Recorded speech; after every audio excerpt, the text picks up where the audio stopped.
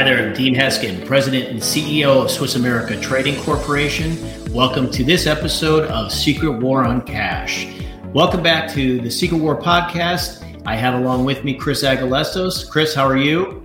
Great, thank you. Good to be here. Nice to have you here. Hope all is well in your world. No complaints. No complaints. Anything to report? No, nothing too big. Kids are doing well. Wife good. Dogs good. No real problem. So something's bound to come right around the corner. Don't say that. Sometimes when you're on a good wave, you just get to ride the good wave. Enjoy it. Well, we've been discussing recently some of the things happening with U.S. banks, ranging from frozen bank accounts, legally obtained funds being taken from citizens because someone deemed them to be suspicious for whatever reason, bank closures, as well as the seemingly fruitless process many of these people have had to experience in trying to get their own money back. Yesterday, Chris, I saw where Wells Fargo is planning on closing 100 bank branches this year. Now, this is from this point forward, is my understanding. They say it's being done in strategic areas, and they're also going to be opening up some additional branches. But overall, it seems with this recent move, along with similar moves by other banks, that things are becoming, much more complicated with banking and accessing our own money. In your opinion, Chris, is what we're seeing something you'd consider to be harmless, or is there potentially, reason for some concern? Well, I mean, if you just look at this Wells Fargo article, you may think, okay, that makes sense, not that big a deal. But I think when you step back and you look at the big picture, last year we had 2,000 net bank closures. So 3,000 banks closed, 1,000 opened, but 2,000 net remained closed. That's about 40 per state on average, right? When you do the math. So, I mean, that is going to start impacting people. And that's just 1 year. And of course, they cite more digital transactions, younger customers doing more things online. But I think we all know having a branch costs money. You have to staff it with people, right? You have to build the building, lease the land and pay the operating costs. So, the banks don't want to spend money that they don't need to. So they're certainly pushing to go to a more digital world, along with the government, going to a more of a cashless society. So I think we will continue to see branches close. And that to me is what's concerning. Right now, you and I can probably, drive 5 or 10 minutes and get to a bank. But what's it going to be like in another 3 years, another 5 years? I think it's sort of akin to what's the saying? You can put a frog in a pot of water and slowly turn up the heat and end up cooking them because they don't jump out. And I sort of feel like that's what's happening here. They've been turning up the heat on us the last few years. It's starting to get hotter. And if people aren't paying attention, they may end up cooked.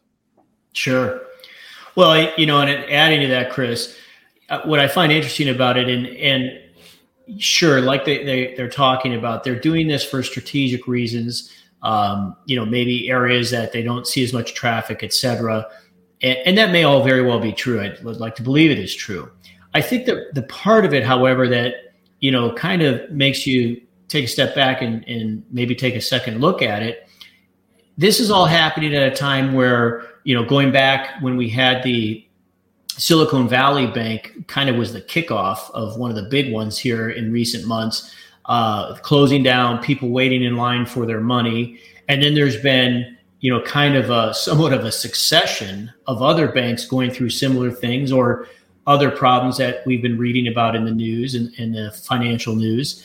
And that's where, if you took this in and of itself, yeah, maybe it's a little benign, maybe it's a little harmless. But when you look at the condition of banking overall, I don't think the average American feels like our banking system is secure. I don't think they think everything is sound. And I think that's what has people concerned about, keeping their money there and what the future of banking, really has for us, in the United States of America. Now, In related news, it was reported this week that Chase is actually in the lead for the greatest number of bank closures. They're reported as saying they're all very strategic moves, like we just mentioned. Some are describing these moves as creating what's happening, I should say, the people who are maybe not advocates of these closures. It's creating a literal banking desert in certain areas. Meaning, and I think we just mentioned this a moment ago, it can be in excess of 10 miles to the nearest physical bank for some people. Right. In these instances, it would leave only the ability for these people to bank electronically, which we all know is not uncommon these days. Yeah. But when I heard this, I thought back to some of the other reports we've covered in our recent podcast where people who were doing the banking with electronic-centric institutions, they've had their accounts frozen in air or their funds seized, and in some cases for months on end have not been able to get in touch with anyone or have their situation resolved. So, Chris, is there a downside in your estimation to strict electronic banking? Yeah, well, absolutely. And I was thinking about this and I realized there is potentially no downside as long as there's never a problem and nothing ever goes wrong. So if you're living in fantasy land, perhaps electronic banking has no downsides. But otherwise, even just simple problems, power outages, sure. Identity theft. If let's say somebody takes your identity, if you don't even have a branch that you can walk into and all you have is an electronic sort of footprint or identity, how do you tell one person from the other? Maybe you can get it figured out, but how much longer is it going to take? We hear about computer systems and servers being hacked, phone systems going down. I think it was Green Dot Bank, if I remember right, that, people were calling and calling for days and the phone system was so overloaded that they couldn't get through to anybody. Let alone like the Silicon Valley Bank, if the bank completely shuts down, well, at least people were able to go stand in a line in front of a building and eventually get in. But what do you do if you're doing everything completely online? So I definitely think there's a big downside, and even to that point, and I've said this before to people, but I bank it at two different banks. I keep a big bank checking account, with one of the bigger banks, I should say, and then also a smaller local credit union, so that if something happens, I at least have one outlet if one goes down.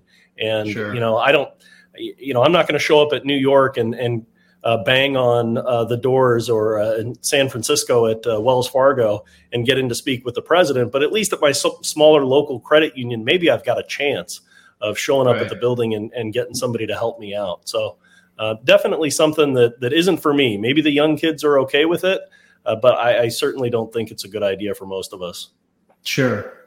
I agree. And, you brought up an interesting point with what happened in Silicon Valley. You really have to wonder if that physical location, the branch, had not been there, and those people waiting in line like they did, basically demanding their money in whatever way they could.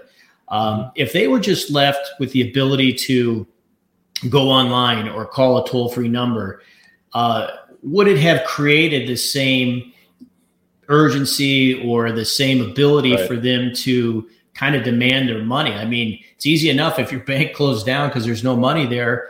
I don't know. They probably just, why answer the phone? But if somebody's standing there in front of your institution, that makes that a little bit more complicated.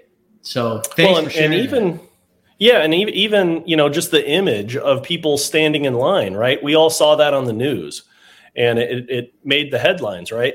If it was a bunch of people at home that couldn't get access, what sort of visuals do we even have? Would we have even known about it? Would it have made as big of a splash? So, it definitely would have been a completely different situation. And that's just one example. Right.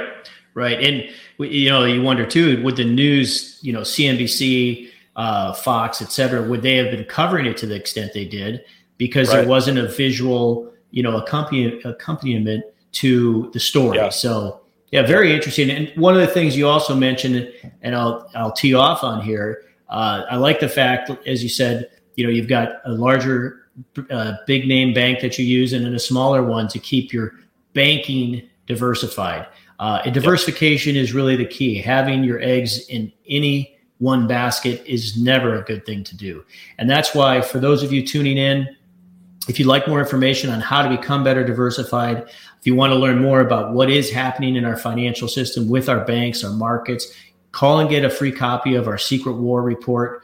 If you have questions about maybe retirement accounts, we have information on that too, where you may want to diversify that into some physical gold, physical silver. All of the information we offer is complimentary. All you need to do is contact our office at 1-800-289-2646 or visit us online at www.swissamerica.com. I hope you've enjoyed this podcast. Feel free to comment. To hear more episodes like this, please subscribe. And lastly, follow us on social media. We'd love to stay in touch with you. Chris, thanks for joining us. Thanks for being here. Always great to see you. Well, you as well. And to those of you tuning in, we look forward to the next opportunity to share some more information with you. Thanks and have a great rest of your day.